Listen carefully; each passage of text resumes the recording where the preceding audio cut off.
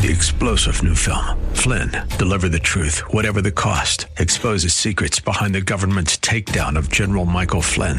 Flynn knew what the intel world had been up to. He ordered the first audit of the use of contractors. This set off alarm bells. He told the truth. He was the most dangerous person for Donald Trump to hire. They had to get rid of Flynn. Flynn, deliver the truth, whatever the cost. Available now. Watch it today. Go to salemnow.com. salemnow.com. The other investment professional.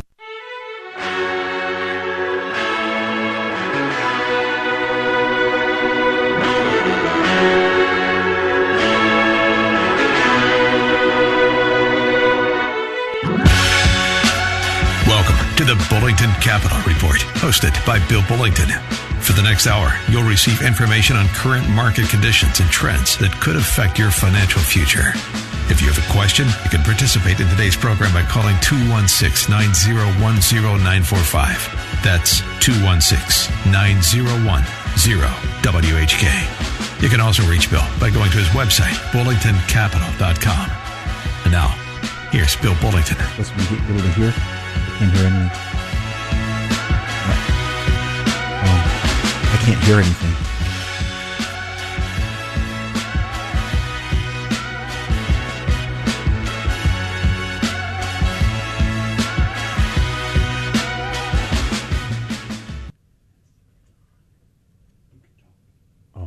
I can't hear anything. I'll figure it out. Testing. Nope. Testing. I am? Wow. Well, that was interesting. This is Bill Bullington. I'm not even sure. Now I can hear it. There we go. Little technical difficulty there to start the show out with. That's okay. Stuff happens, especially when you're in financial markets. It's not that has anything to do with this, but hey, like the guy said, this is Bill Bullington. I'm here every Saturday morning from 11 to noon, and you can go to my website, bullingtoncapital.com, if you would like to reach out to us to talk about anything that we've talked about.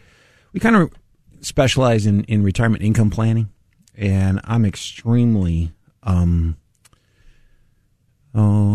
extremely biased, I would say, to retirement planning.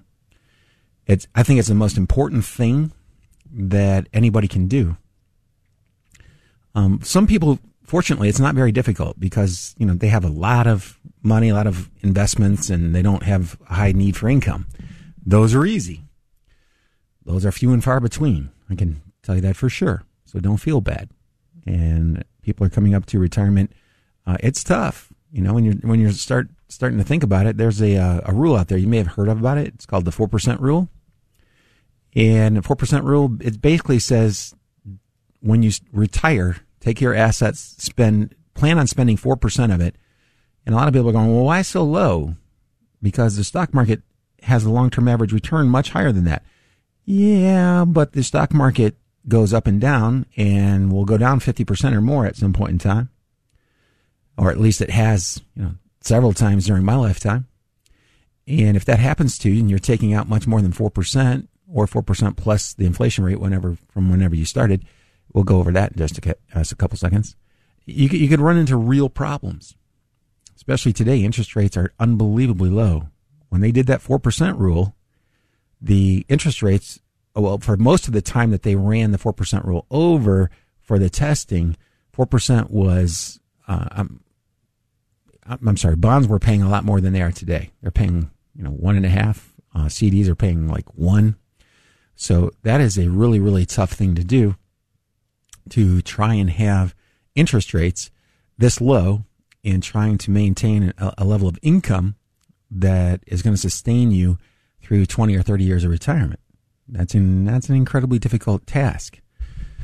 So, we'll be talking about this going on all the time. Actually, it's really the one thing I've kind of strived for my whole career, trying to get ready for that day when you want to do something other than what you're doing now. My goal is to have enough money to be able to work at Lowe's, because I just like that store a lot, and I'll spend everything that I make working there in the store. So it's going to take a lot of money to be able to do that. It takes a lot of money to be able to replace just regular income. When you think about it, trying to generate $1,000 a year, if you've got a 1% CD, it takes you $100,000. And by the way, you're going to have to pay taxes on that. So quite frankly, you'd actually have to have more than $100,000, probably about $125,000, just to generate $1,000 if you're going to do it in CDs. That's why over the last few months, you've heard me start to talk about alternatives to that, like a fixed indexed annuity. That's a relatively new, that hasn't been around for all that long, just a few years now. And it's a good option for an awful lot of people. And we've been talking about it a lot. I'm going to talk about it a little bit more in today's show, but it offers a guaranteed return. The guarantee is only as strong as the company that's making the guarantee. But it offers a guaranteed level of income based on your age and the amount of money that you put into it. And you'll be really hard pressed in today's environment to be able to match those rates on most of the companies that offer them. They're actually pretty good. So in fact, if you want to email me, go to my website and I can email you back a link that will show you one of the products I like to use. It's from Nationwide. Why? Because Nationwide's a strong company and been around for a very long time. And I really like the product. So I'll send you that information. You can go on there. You can put your age, what kind of income you'd like to have. It'll tell you how much money you need to generate that. You can put the money that you have. It'll tell you how much, instead of saying like I want $10,000 a year, you could put in, I have $100,000 to invest or $50,000, whatever it is. And it'll tell you how much income that you could get. And that's a pretty good deal. And I'm surprised that I'm actually talking about these types of products because I really didn't anticipate that interest rates would get as low as they are and that they would stay as low as they are. And you'd have a pandemic, which actually extends the low rates in interest policies for a while. And why? We'll cover that later. But trying to generate an income, that's rough. That's really rough right now. And these are really, they're good options to consider. There are others. There are literally thousands of types of annuities. Thousands. I'm not kidding. I know half the people that hear this think that I'm not being forthright or not forthcoming. Oh, there can't be that many. I'm telling you, there are more annuities than there are models of cars that have been produced. I can't even speak today.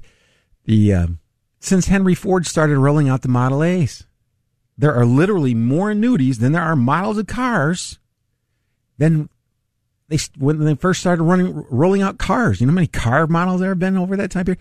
Literally, I have 67,000 in my database. Mine's not comprehensive.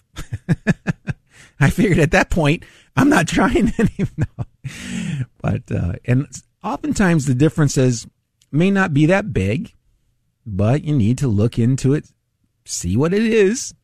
And if you've never done it before, good luck.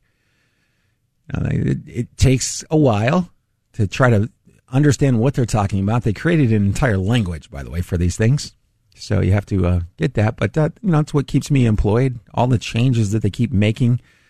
Financial markets, the rules, taxes. Can you do this with an IRA? Can you do every year, roughly 15% of the rules in our industry change. So what does that mean? Well, if you're changing 15% a year over a 5-year time period, they've all changed. So every 5 years, by the way, it's a lot easier to keep up if you're just doing the 15%. You don't want to have to learn the whole thing all over again because that can take a much longer time period. But so it's interesting. And I thought I'd talk a little bit today about the 4% withdrawal rate. That was something that's come up many, many, many times. And this was what has been recommended for a long time by financial planning, College for Financial Planning, a bunch of people out there. And they're not saying this is what everybody should do because your situation is going to be different. That's the other thing. Everybody's situation is a little bit different. Everybody has a slightly different take on financial markets. That's what creates a market, differing opinions. Everybody has different family backgrounds. Somebody that's single, it's a lot easier than somebody who's married and has kids, or it can be. And so there are a lot of options that you have to consider. And one of the things I like about the 4% rule is it's kind of, I didn't use it before because up until the past 10 years, actually probably the past 6 years, you really didn't need it that much. There were asset classes out there that were paying a lot more than they are today. And so you could actually take a little bit more than that out. The recommended from pension associations, I get a lot of their magazines, was somewhere between 4 and 6%. That was their recommendation. Everybody now is coming back to saying, hey, 4%, that's probably about it. It's probably about all we want to do is 4%. So what does that mean? If you got $1 million, that's $40,000. $1 million to produce $40,000 a year in income. If you're going to take out 4%, and the first response or reaction to that's normally, why only 4%? Well, you're going to have to increase that over time. It's going to have to go up for inflation. You're going to have to increase the amount that you're taking over time for inflation. Now, some of these fixed index products, that's what's attractive about them. Depending on your age, they're willing to guarantee a withdrawal rate that's higher than 4% in the vast majority of cases. It depends on how old you are. But in the vast majority of cases, they're willing to guarantee a rate of return that the average investor, according to Dalbar, has not earned on their investments over the past 20 years. So what you're doing is you're shifting a lot of that risk from your management over to the management of an insurance company. And they're going to take that. They're going to manage the money. They're going to manage the payout. And if you live longer than the money does, they'll keep paying. That's one of the great things about these products. They'll keep paying. Now, assuming that, again, they have to stay in business.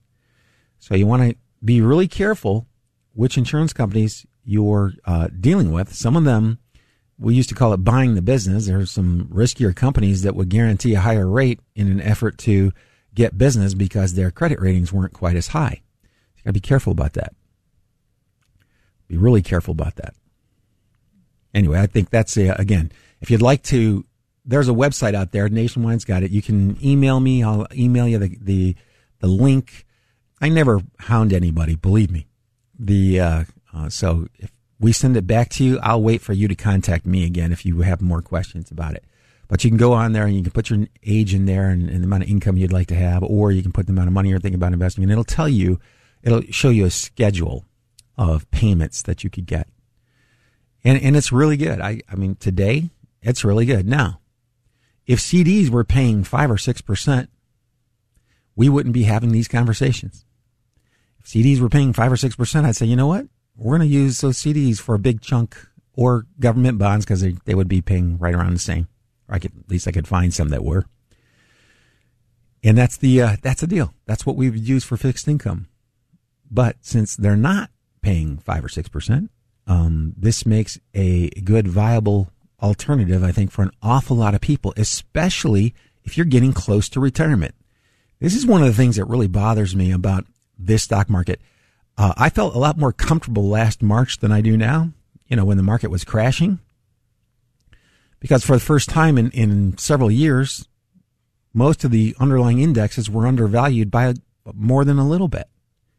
The S&P went down to right about where it should have been, had it not ran up like crazy the prior 2 years. Now that it's at a new all-time high, it's not undervalued anymore. You look at the S&P 500, it's not undervalued. It'd be incredibly difficult to make I guess it depends on how long you're looking at. If you're looking out 10 years from now, it's probably undervalued. If you're looking out over the next 2 to 3 years, or any time, a period before that 10-year time period, there's a risk there that market could go sideways. When I say sideways, that means up and down a lot, and maybe not make a whole lot of progress because of the level of the valuations, because of the price level that they're selling for today. And if we're ever able to do another seminar, I would love to show you the math behind that. Because the math, I think, speaks louder than words. And then I could show you exactly why I'm talking about it. Am I abandoning the stock market? Heck no. I mean, I had 70% of my money in the stock market. Yeah, but why isn't it 80? That's the question. See, for me, I'm willing to put up with more fluctuation. I don't care. If my 70 got cut in half, I'd be down 35%. It's not the end of the world. And in fact, I would take the fixed income that I have and I would add to the stock side, which I think is a really good idea until you get super close to retirement or when you are actually retired. You probably want more on the fixed side than you do on the stock side, or at least as much. Maybe a 60-40, 65-35. That would be a split between stocks and bonds or stocks and fixed income. And I think I'm going to have to preface all this with fixed income now because we're adding the fixed index annuities to that lineup because of the fixed portion. And when I look at these, a lot of these are they're kind of promoted as, well, you're going to get these investments, and if the investments do better than the fixed accounts, and that's true. If the investments do better than the fixed accounts, you'll get the higher of the two returns. So you could get a bump up in your income at some point in time if the investments grew faster than the amount that you were taking it out by. That's a possibility. Is it likely? I don't know. I don't think so. Not in those products because I think their payout's too high. I think they're willing to guarantee something much too high. There's another option now.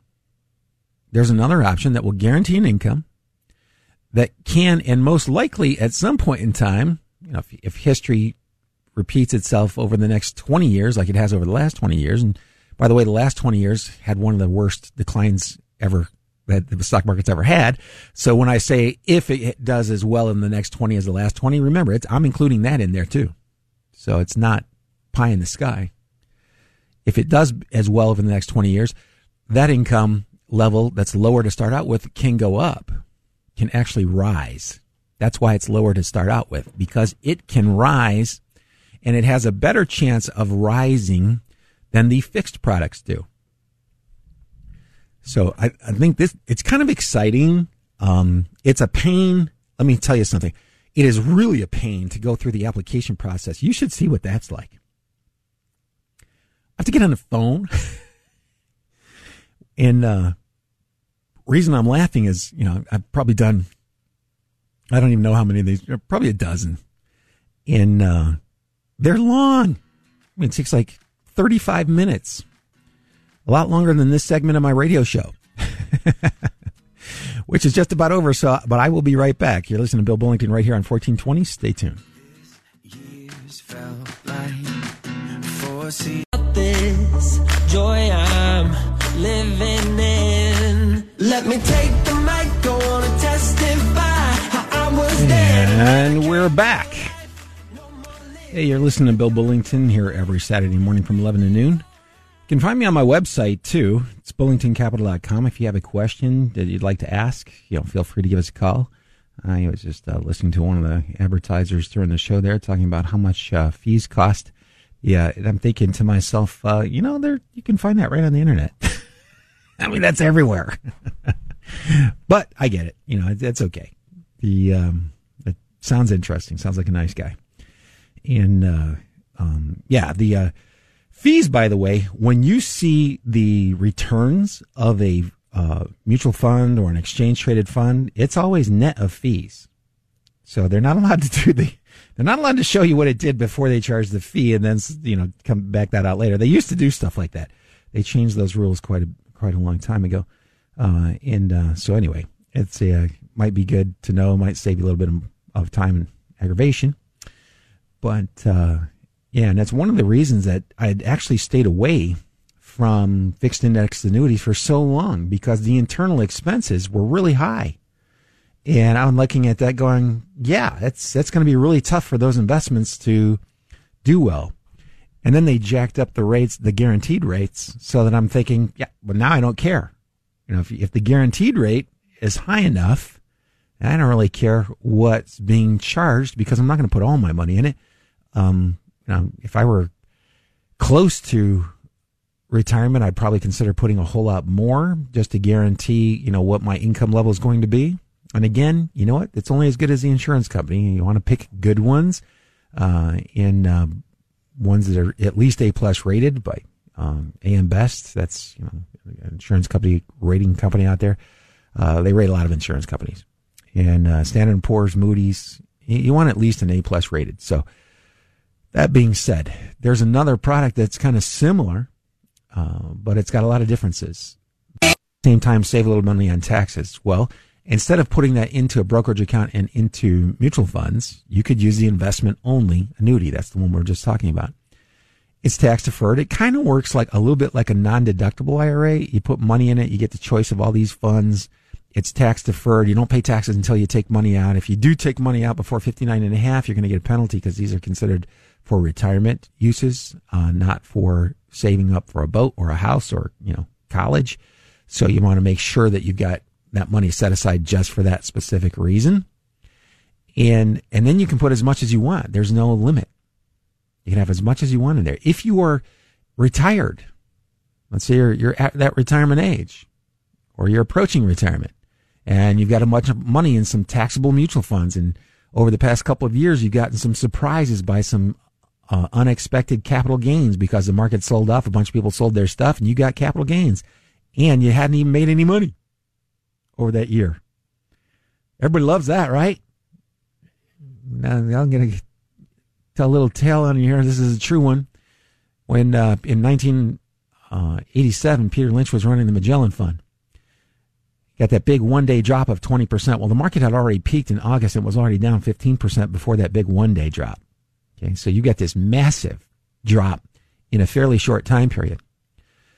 Now, if you had invested in that fund earlier in the year, at the end of the year, it had climbed back and it was only down 2%, but you got a huge capital gain because people panicked, sold their shares, pulled the money out of the fund, and you got left holding the bag. Lovely. That's one of the things I like about exchange traded funds. That more than likely is not going to happen because the vast majority of those, you don't have to, for the vast majority, now you got to check with your tax planner and your investment advisor on which ones have this and which ones don't. But for the vast majority, you don't actually pay taxes until you sell the fund, until you sell shares of the fund. So as long as you hang on to it, you're able to defer the taxes. Woohoo! That's a big deal, by the way.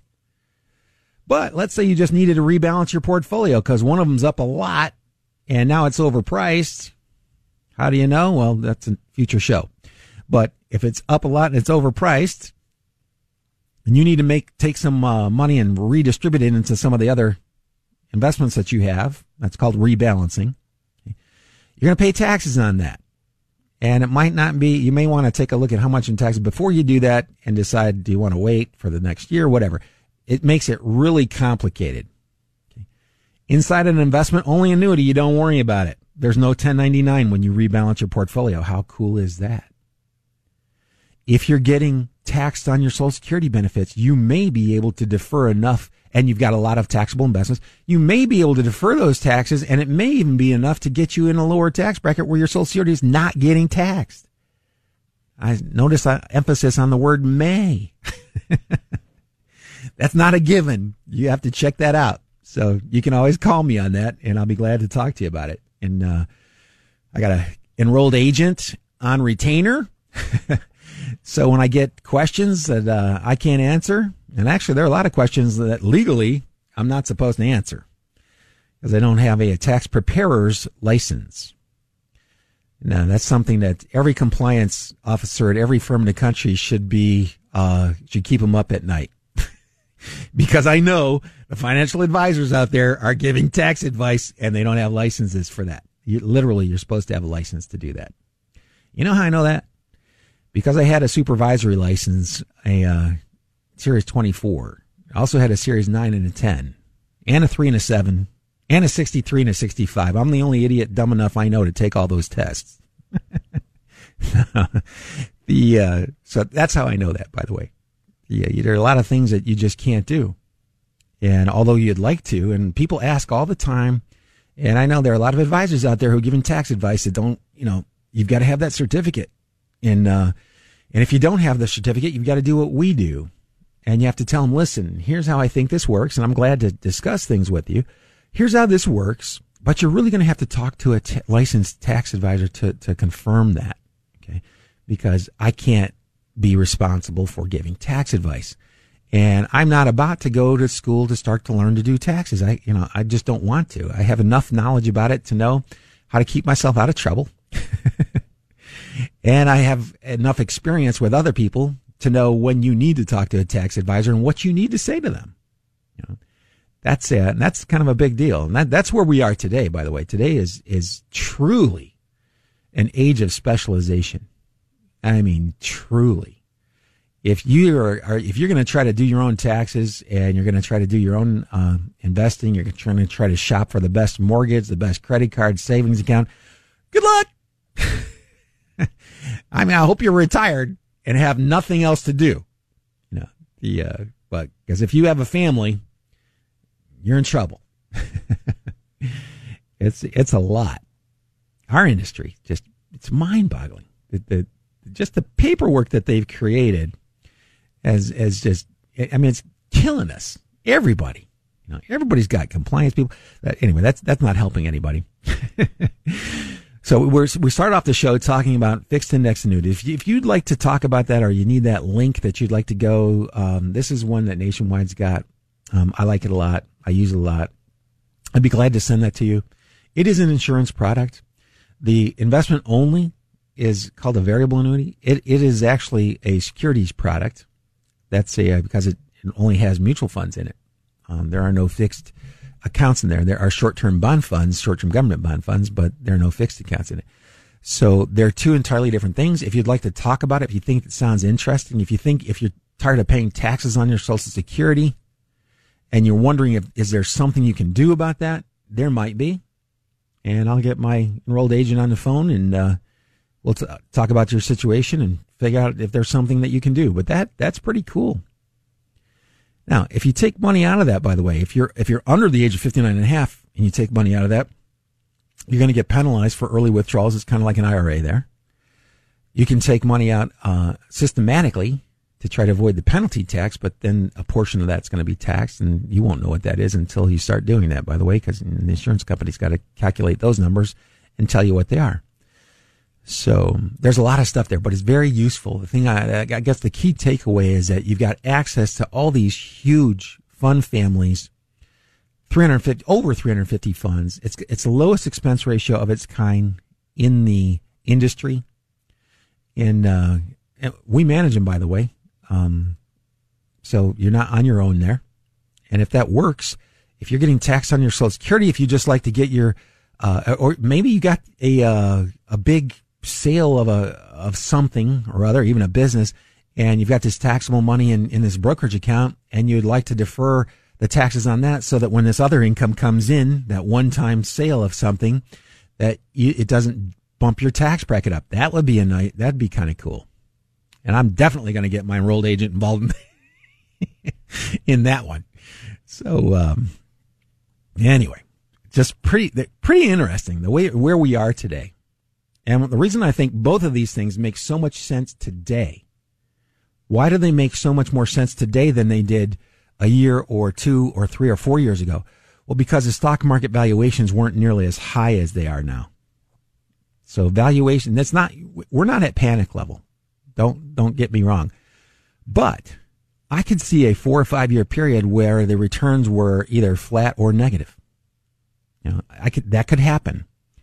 And if it doesn't happen, then we're going to go from slightly overvalued to really overvalued. And that never ends well.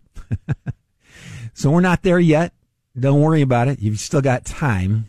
But I would review your strategies. Take a look at where you are. Age has a lot to do with this. People are getting close to the age of 65 or, even 60. You do not want another 10-year period with negative returns in the stock market. You don't want a 5-year period with negative returns in the stock market that would have that big of an impact on you, because that could happen. And ask anybody who retired in March of 2000, right before the S&P went down 50%, a little bit over 50%. NASDAQ went down more than that. Small mid-caps went down more than that. International emerging markets went down more than that. And then when they recovered, finally, November of 2007, it's where the S&P peaked, finally had recovered, it goes down 57% over the next 2 years. So you've gone 9 years and you're down. Well, if you had reinvested the dividends, you wouldn't be down 57%. You'd only be down around 45 or so. That makes you feel a lot better, right? So, yeah, you've got a situation that could be similar to that just because of the way valuations are. And I'd hate to see people approaching retirement have to put off retirement for 5 or 10 years and to have to go through all that stress. That is I don't want to go through that again. Absolutely not. I guess if you added up everything I've got in fixed income now, it's actually about 45%. That's actually the highest level I've ever had. Ever. I'm also older than I've ever been. Ever. So there's the, and if I were 40, I'd be the same allocation I had when I was 40, like 70-30, 80-20. Mostly 80-20, actually. But that means 80% stock, 20% bonds. But I was in my 40s. I had a lot of time to make up. And by the way, if you're in your 40s, doesn't mean you want to see your investments go down like a rock like that. So you still have to be careful, diversify, do all the other good things that every investment advisor recommends to their clients and hardly anybody follows. And it's tough. It is hard. And if investing were easy, my career, it wouldn't exist. It wouldn't exist. If this were as easy as just looking up the best performing funds, slapping your money in there and forgetting about it, hey, believe me, I would much rather be doing something other than what I'm doing now. If it worked that way, if that's the way that it worked, then that's what I would like to do. But, there's a lot of hope there. The good side of this, by the way, if you are in your 40s, you are in your 50s, the things that have come into fruition, come into being, that were accelerated by a decade. You can thank the coronavirus for that. They made digital technology explode. You can't get semiconductors. Did you hear? Remember, how I've been talking about semiconductors for the last 4.5 years? Almost 5 years now. Did you hear what Ford said lately? Ford said they were going to have to slow down the production and maybe lay off a whole bunch of people. And I think GM was chiming in on this here recently because they can't get enough semiconductors. That's a little nuts. And we'll talk a little bit more about that when we come back. You're listening to Bill Bullington right here on 1420. Stay tuned because I'll be right back.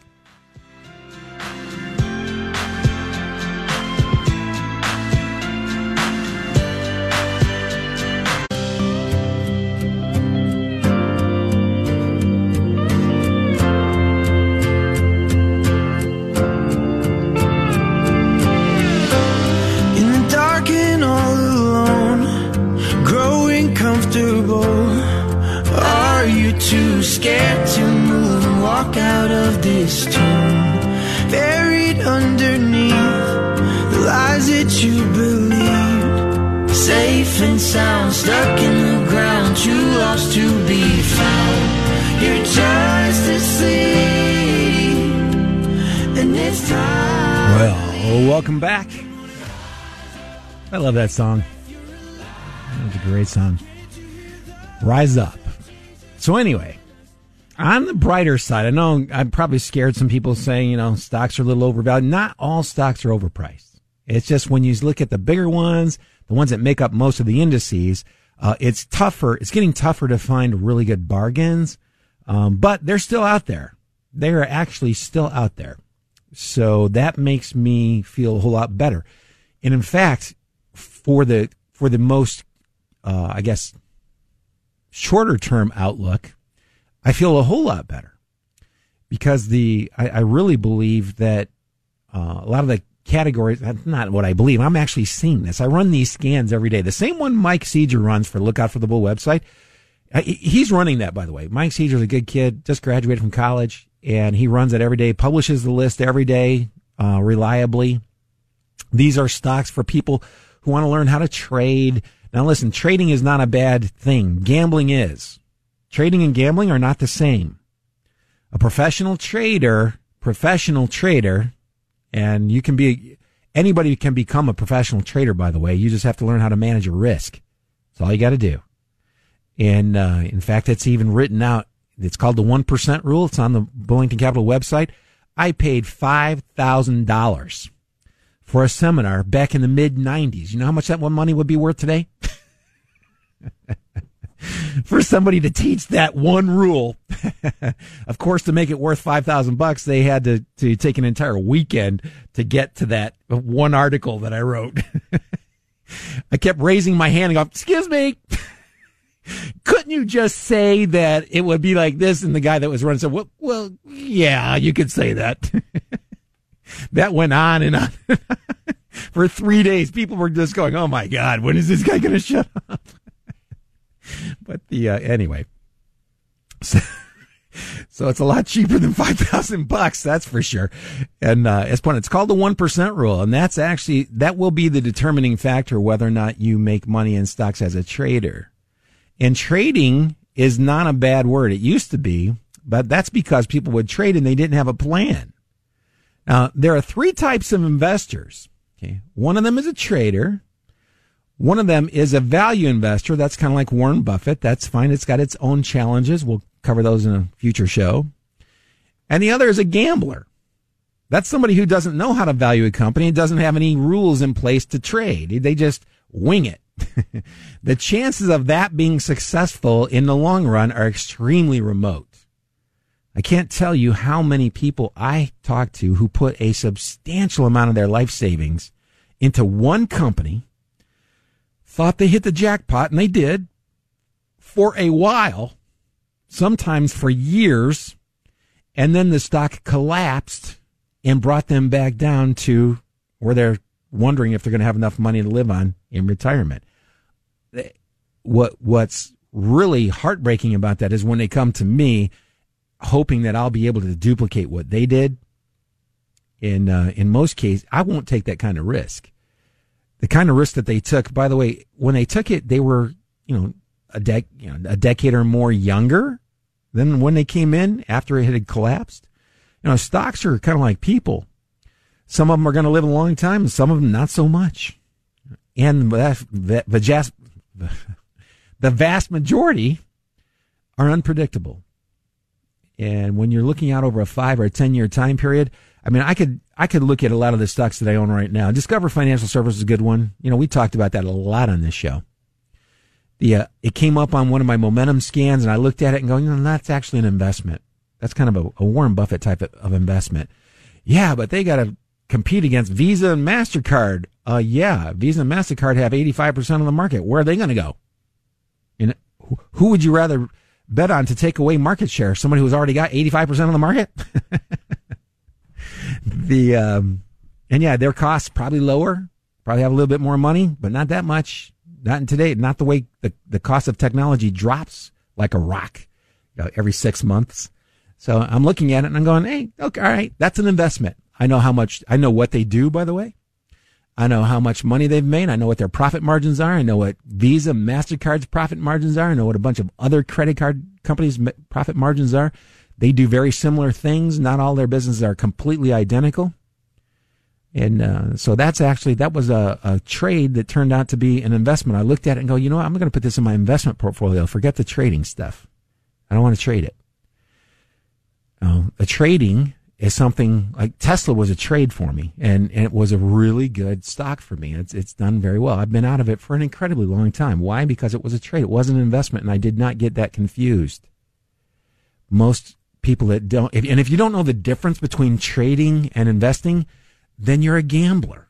You don't know, and you're playing anyway. That's my definition of a gambler. You don't know how to put a value on a stock, and it's not that hard. We'll cover it in future shows. I've been writing again. So it's not that hard to come up with a ballpark estimate of what a range of prices that a company should normally sell for. Okay. It's not that difficult to do. What is difficult is sticking to it when it's crashing. That's hard. Almost as hard as that is when it goes up and now it's about 50% ahead of where it should be, and you should be letting it go. That's hard. Why? Because it went up 50%, or sometimes 100 or 200% higher than it should have, and you're still hanging on to it. Okay, that's hard, because that's probably not going to end up that well. But the part that seems easy is, hey, I heard about XYZ stock and it's really on the move. Let's buy some shares. Really, what do they do? I don't know.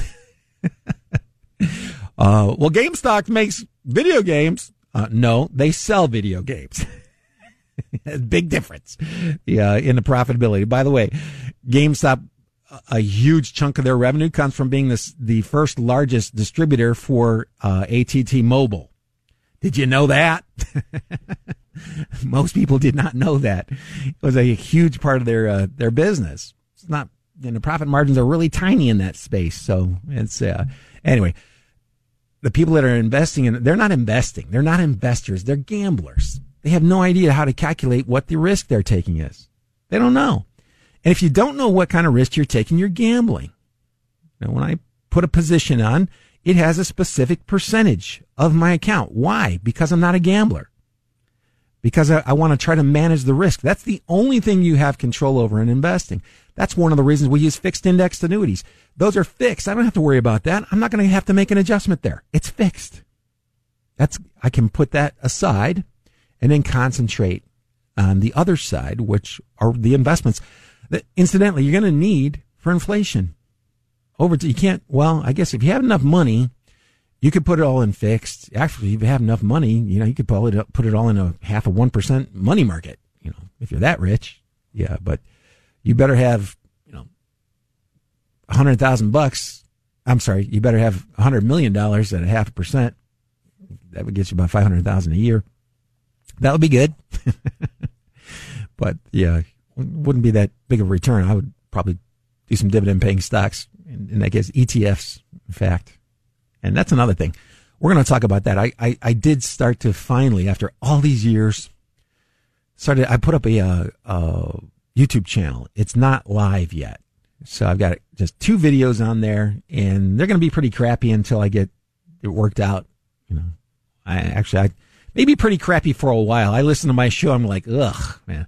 I've been doing this for 20 years, 25 years.